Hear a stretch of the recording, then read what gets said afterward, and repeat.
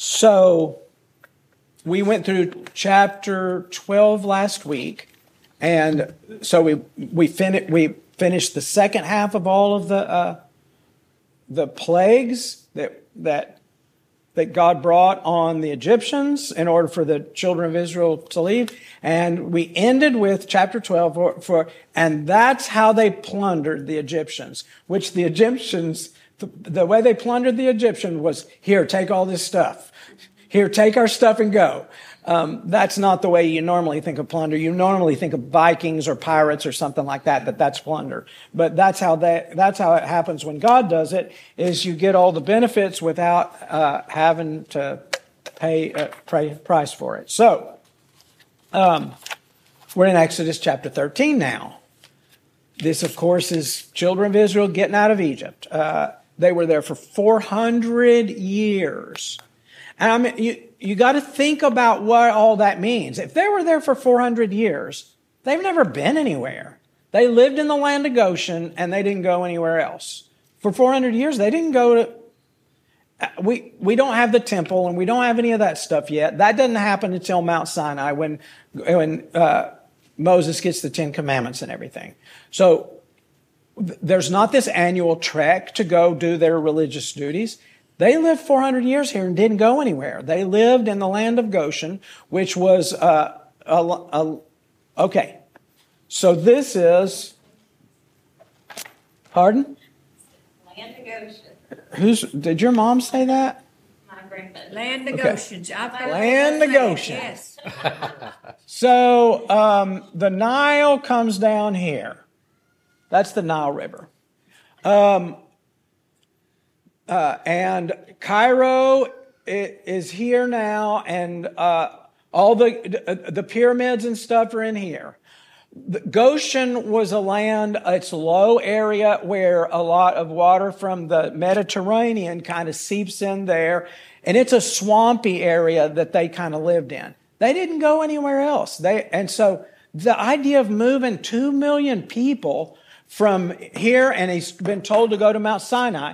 It's over 250 miles to get to there. If you're an elite hiker, doing 10 or 15 miles a day is a big deal. Moving 2 million people, I don't see how they could move more than 10 miles, 6, 7, 8, 10 miles a day. So it's going to take them, how long is that? It'd take 25 days if they did it 10 miles a day. So it's going to take them at least a month to get there, right? So to move out of the land of Goshen and get across here is a few days journey just to get over on this side. But I think that what they do is they come. There's not even 1 million people in the Oklahoma City area. Yeah, right. So you're talking about 2 times that many people. And then move them. Walking. Yeah. All the people. And what's 250 miles away? Austin or something. Take them all the way that far away. So I think that what they did is that they cross here and get on this side. So this is actually the Red Sea. Whatever that is, I don't think that's a part of what's going on. Because if they had crossed the Red Sea, that would have been way down below. It's not the same Red Sea as what they're talking about here. Now, I'm telling you, I want to discuss all this beforehand, before we get into it. They also talk about it being the Reed Sea. And they probably had, like, we have swampy areas here. What do you call that? Water. What do you call a swamp? Where marsh is a type of land, and the EPA controls that. If you have a marsh grow up, they want to protect the waterfowl that live there and stuff. And it's not just like having a pond. They consider that a protected deal. I think that they lived in some of that kind of swampy area here. And so some people say, well, what God sent them across was the Reed Sea. And so a wind could push that up. And after Hurricane Katrina, we saw what happened with Lake Pontchartrain. The eye of the storm turning like it did pushed the water up. It lowered the water in Lake Pontchartrain and increased the water in all the canals and stuff around New Orleans. So that could happen, but the Pharaoh and his army couldn't have been drowned in a just swampy area. And there was walls of water on either side. Stuff could happen, but they can't be drowned in a foot of water, 2 feet of water, or something like that. So here we go. I start with that. Get that out of the way. Chapter 13. I'm going to move along. Then the Lord spoke to Moses, saying, consecrate to me all the firstborn, whatever opens the womb among the children of Israel, both man and beast, it is mine. Okay. And Moses said to the people, remember this day in which you went out of Egypt, out of the house of bondage, for by the strength of the hand of the Lord brought you out of this place. No leavened bread shall be eaten. On this day you are going out in the month of Abib. And it shall be when the Lord brings you into the land of the Canaanites and the Hittites and the Amorites and the Hivites and the Jebusites, which he swore to your fathers to give you, a land flowing with milk and honey, that you shall keep this service in this month. That we had that in chapter 12 too.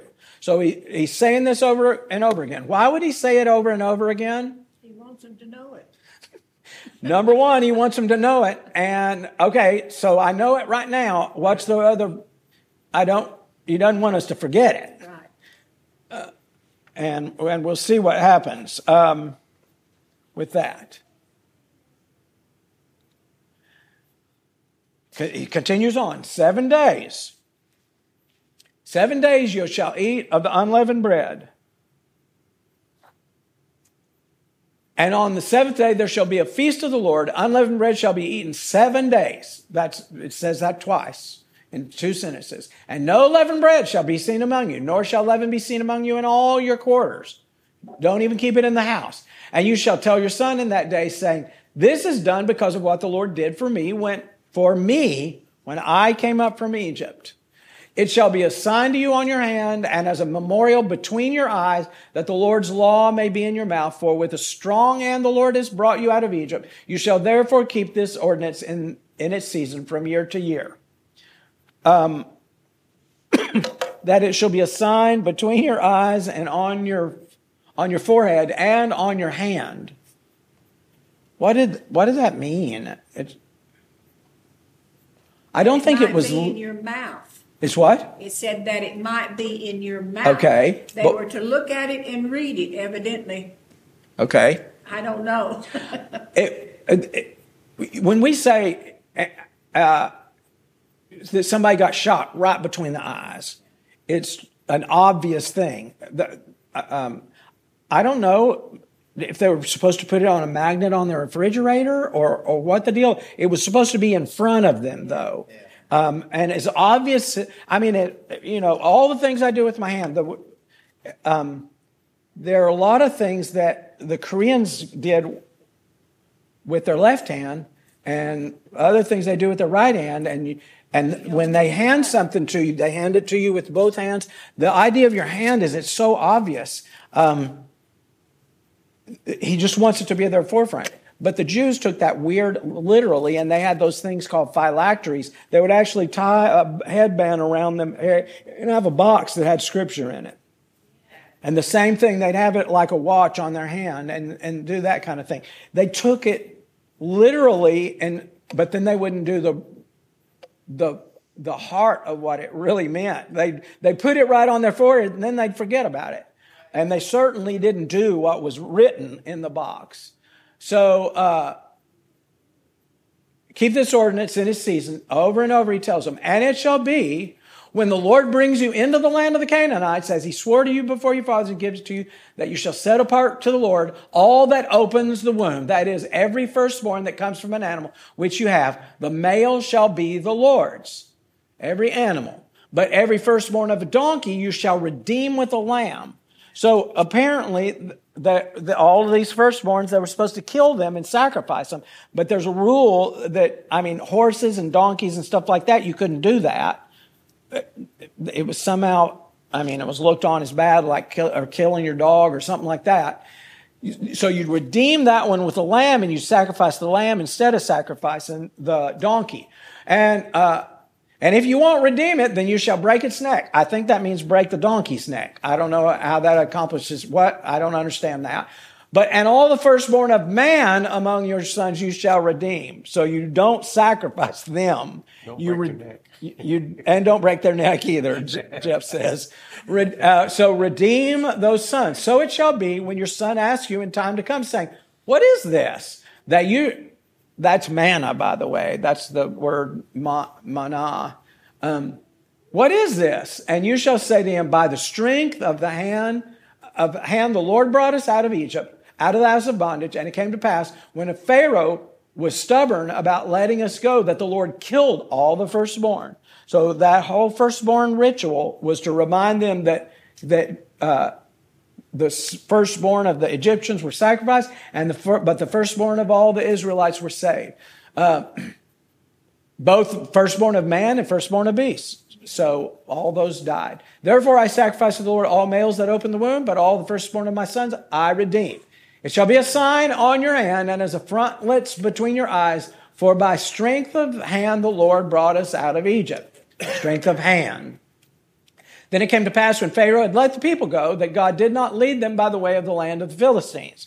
So the Philistines live up here along the coast. When Israel is a country, that's where the Philistines still live. And that's where all the wars that they had with the Philistines, they lived along the Mediterranean here. So they don't go by the way of the Philistines, which have been the quickest way to get over there, right? God told them to do something different, though. Although that was the nearest, for God said, lest perhaps the people change their minds when they see war and return to Egypt. If they're worried, a bunch of little things are going to happen and they're going to get upset about it. So God said, I know that once war comes, they'll never follow through. So don't go that way, go this other way. So God led people around the way of the wilderness of the Red Sea. And we're not sure exactly what that is. The children of Israel went up in orderly ranks out of the land of Egypt. And Moses took the bones of Joseph with him, for he had placed the children of Israel under solemn oath 400 years before, saying, God will surely visit you, and you shall carry up my bones from here with you. Otherwise, they would have taken him and buried him where Sarah was. No, I'm sorry, Rachel. Yeah, Rachel. Rachel, yeah. Where they had buried her. So they took their journey from Succoth and camped in Etham at the edge of the wilderness. And the Lord went before them by day in a pillar of cloud to lead the way. So cloud during the day, and by night in a pillar of fire to give them light, so as to go by day and night. What does that mean?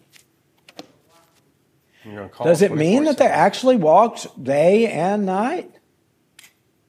I can't imagine, but it may also mean that God was with them day and night. Well, the pillar of fire and the cloud by day, and that separated them from what? The mean stuff.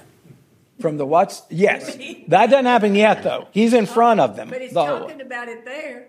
He's in front of them all the way. And I don't know if it means that God just went with them so God was with them day and night. I don't think that you couldn't make 2 million people walk day and night forever, and not for over a month. You got kids, and you got, eventually. What? Pillar of fire was Yeah, but it said that they went day and night. But that may just mean that God was with them going. Is this the scripture where it said when they stopped, they had to move? Yeah. That's what I think. Okay, so as to go by day, he did not take away the pillar of cloud by day or the pillar of fire by night from before the people. Okay, so that's chapter 13. Chapter 14. Now we come into the good stuff. Now the Lord spoke to Moses, saying, speak to the children of Israel that they turn and camp before Pi-hahiroth, between Migdol and the sea, opposite Baal-zephon.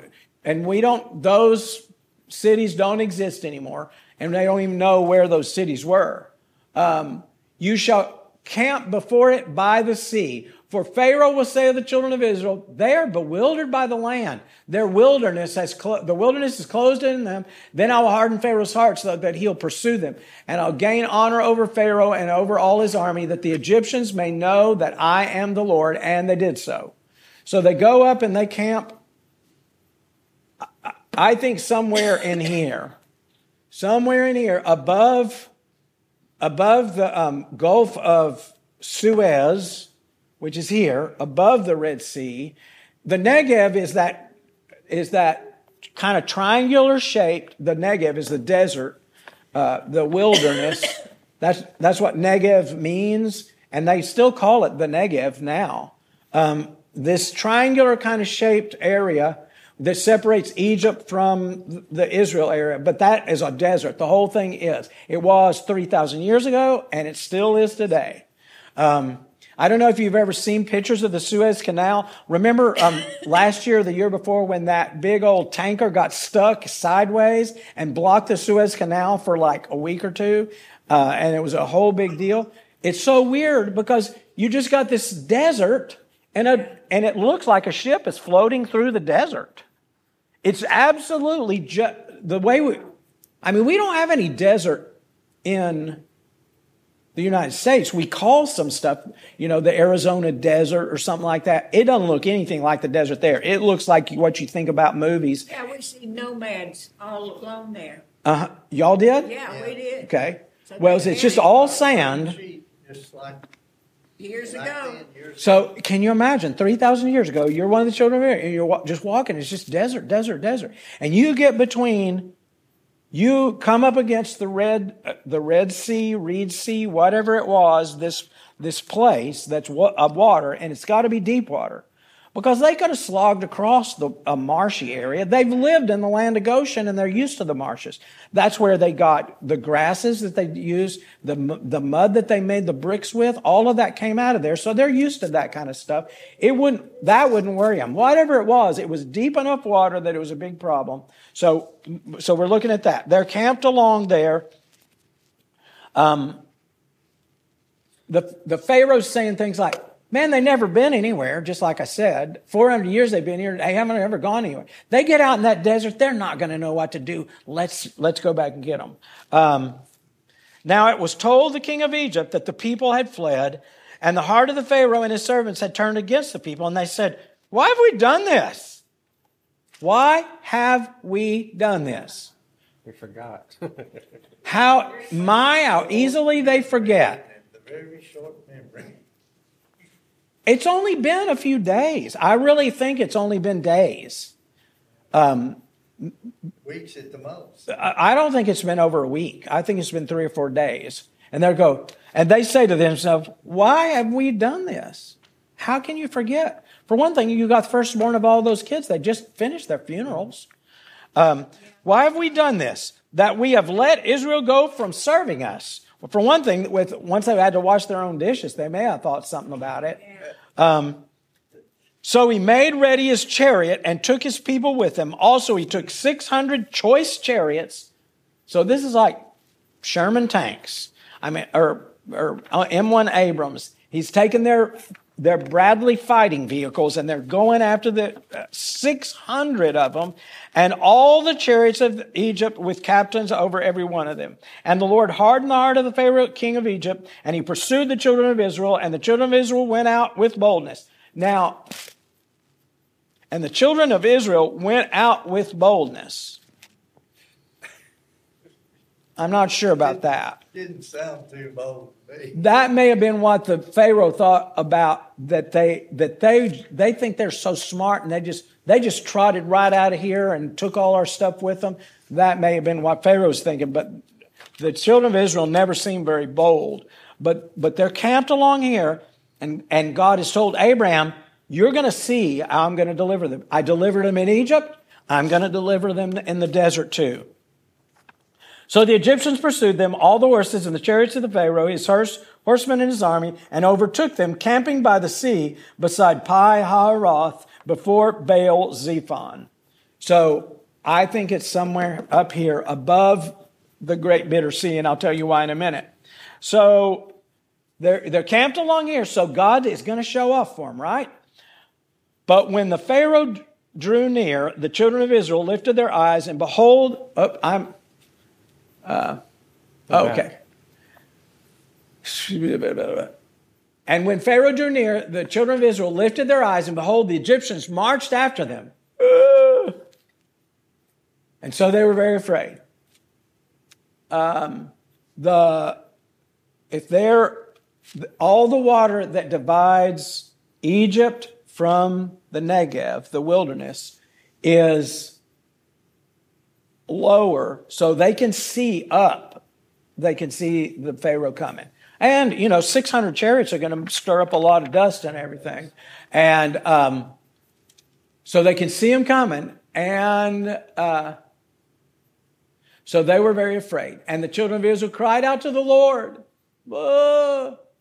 Then they said to Moses, because there were no graves in Egypt, have you taken us away to die in the wilderness? That's the phrase that I always remember is, what? There were no graves for us to be buried in, that you have to bring us out to the desert? I wonder if they thought about how he hid the Egyptian buried him in the sand. And they're thinking, and want to stir that up again 40 years later and go, yeah, we remember that Egyptian you buried in the sand. You want to bury us in the sand too? So he said, you brought us away to the wilderness. Why have you so dealt with us to bring us out of Egypt? Is this not the word that we told you in Egypt, saying, let us alone that we may serve the Egyptians? When did they say that? They have been crying out to the Lord, and God said, I've heard their cries. I brought a deliverer, and the deliverer magically, all of this works out, and they're actually free, and they've got gold in their pockets. And they go, whoa, they start crying and moaning. Murmuring and complaining is the way it's called later on.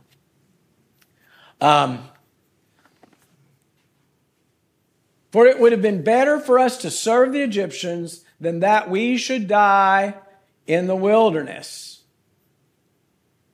I mean, they're essentially saying, just let us go back. Moses said to the people, don't be afraid. How many times in Scripture does it say, do not be afraid? Stand still and see the salvation of the Lord, which he will accomplish for you today. For the Egyptians who you see today, you shall see again no more forever. I wrote it in my Bible, and ever. Forever and ever, you will not see these guys again. That'd be a pretty good bit of water for 600 chariots. I agree. So it has to be. I agree. They've recently found some of those chariots too. Yeah, that's what they said. I heard that. The problem with it being, if they had gone down here and crossed the Red Sea, it's 300 miles to here.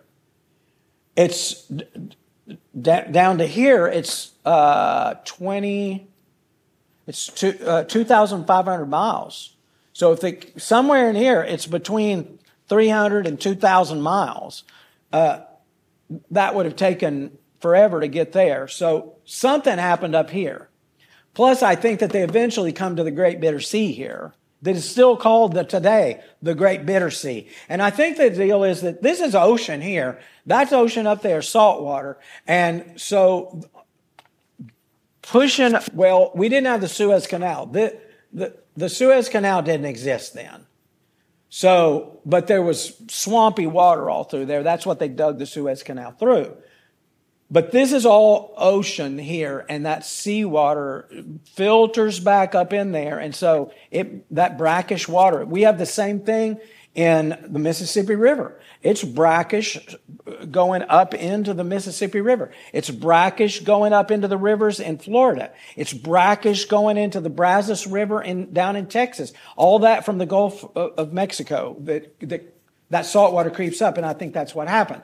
But there's in between this thing, and Moses says to them, see don't be afraid. The Lord, see the salvation of the Lord, which he will accomplish for you today. For the Egyptians, you'll see them no more. The Lord will fight for you, and you shall hold your peace.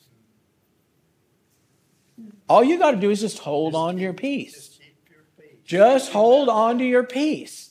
And the Lord said to Moses, so God says, Yahweh says to Moses, why do you cry to me? Tell the children of Israel to go forward, but lift up your rod and stretch out your hand over the sea and divide it. And the children of Israel shall go on dry ground through the midst of the sea. So it's one thing to get the water out of the way so you can go across, but God doesn't even want them to go through with muddy feet. They go on dry ground. When I taught children, I said God made Jell-O. He can gel the water. And that's kind of what it looked like in the Ten Commandments that Charlton Heston was in. It looked like Jell-O on the walls, but would have been running down the sides. So they shall go across on dry ground through the midst of the sea, and I indeed will harden the hearts of the Egyptians, and they shall follow them. So I will gain honor over Pharaoh and over all his army, his chariots, and his horsemen. Then the Egyptians shall know even the Egyptians shall know that I am the Lord when I have gained honor for myself over Pharaoh, his chariots, and his horsemen. And the angel of God who went before the camp of Israel moved and went behind them. So it's called the angel of God here, and whatever it is, it looks like a pillar of fire by night and a pillar of cloud by day.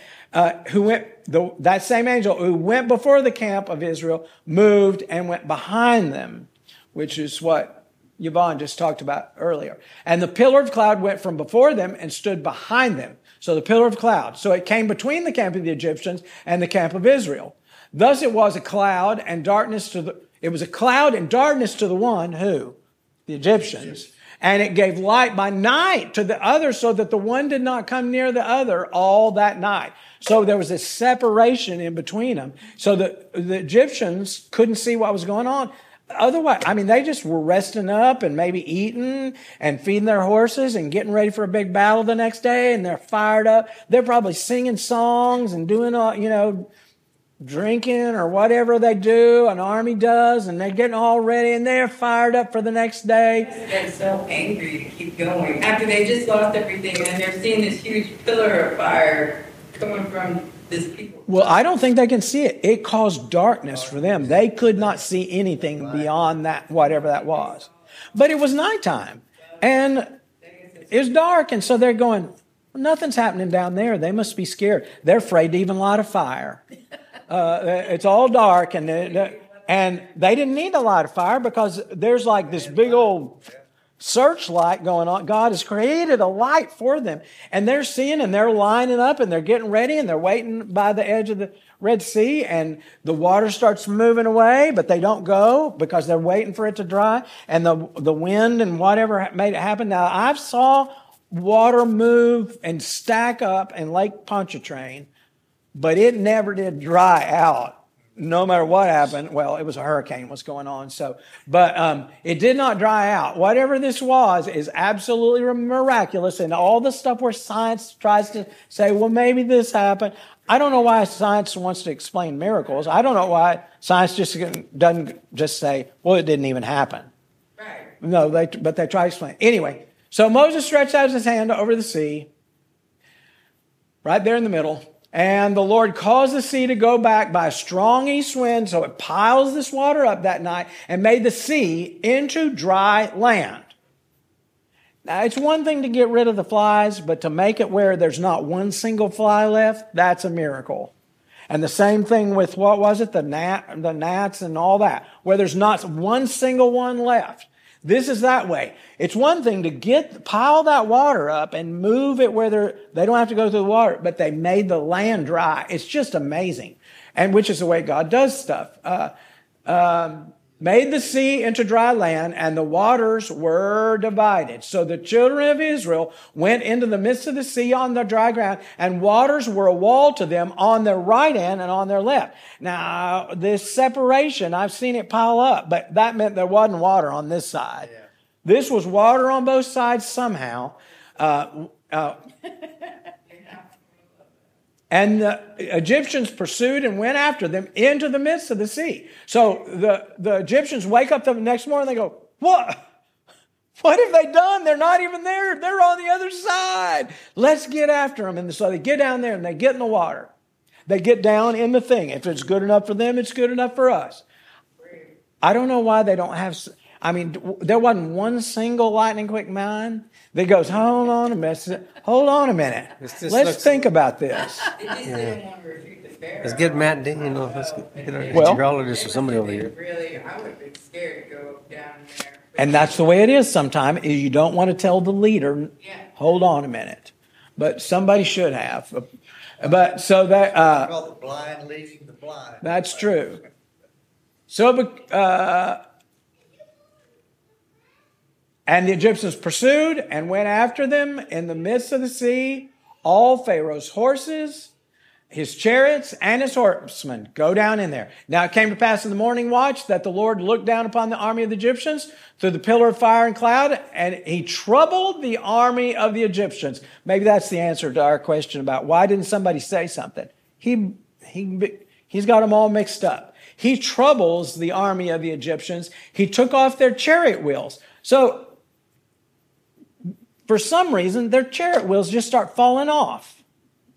And it says, so they drove them with difficulty. They're still trying to drive their chariots, but God confuses them. I think it's an opportunity for them to stop. But they keep on going anyway. So they drove them with difficulty. And the Egyptians said, let us flee from the Egyptians say to him, hold on, let us flee from Israel. For the Lord fights for them against the Egyptians. The Egyptians are saying, hold on, let's not go down in there. Then the Lord said to Moses, stretch out your hand over the sea, and the waters may come upon the Egyptians on their chariots and their horsemen. And Moses stretched out his hand over the sea, and when the morning appeared, and the sea returned to its full depth, so it's deep, while the Egyptians were fleeing into it, so the Lord overthrew the Egyptians in the midst of the sea. Then the waters returned and covered the chariots, the horsemen, and all the army of Pharaoh that came into the sea after them. All the army that came into the sea after them. Not so much as one of them remained, like the flies, but the children of Israel had walked on dry land in the midst of the sea, and the waters were a wall to them on their right hand and to their left. That was the end of a Lord somewhere. So the Lord saved Israel that day out of the hand of the Egyptians, and Israel saw the Egyptians dead on the seashore. Thus, that means they were all washed up, drowned. Thus Israel saw the great work which the Lord had done in Egypt. So the people feared the Lord and believed the Lord and his servant Moses.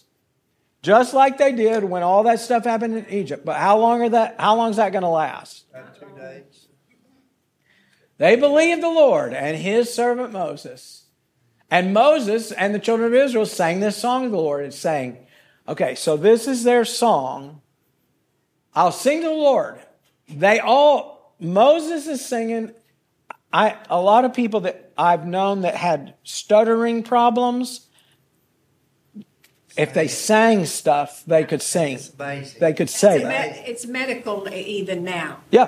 When I was at the nursing home, Was I it told Bill this little Phillips? lady, I told her, I said, well, if you sing what you want to say, you can sing it. She said, but she didn't do it. But later, the director gave me a paper that the medicals had come to that conclusion. Yeah, sure. It's real. It's one of the ways that they help people with It's stuttering. something about the brain. When you sing, Yes. it uses a different part of it. That's right. That's absolutely right. So they sing this song, I will sing to the Lord, for he has triumphed gloriously. And they're supposed to remember a song. How many of you can remember songs from when you were a kid? We sang that in the past. I remember John Jacob Jingleheimer Schmidt, which isn't helpful at all. But they sang this song, and part of that's to remember. For he has triumphed gloriously. The horse and its rider has been thrown into the sea. The Lord is my strength and song. He has become my salvation. The Lord is my strength and my song and my my song, and he has become my salvation. I remember singing that song. He is my God, and I'll praise him. My Father's God, and I will exalt him. The Lord is a man of war. The Lord is his name. Yahweh is his name. Pharaoh's church is his army. He's cast in the sea. His chosen captains are also drowned in the sea. The depths have covered them. They sank to the bottom like a stone. Your right hand, O Lord, has become glorious in power. Your right hand, O Lord, has dashed the enemy in pieces. And they blah, blah, blah, and so on and so forth. It's a long song. Who is like you, O Lord, among all the gods? Who is like you, glorious in his holiness? So on and so forth.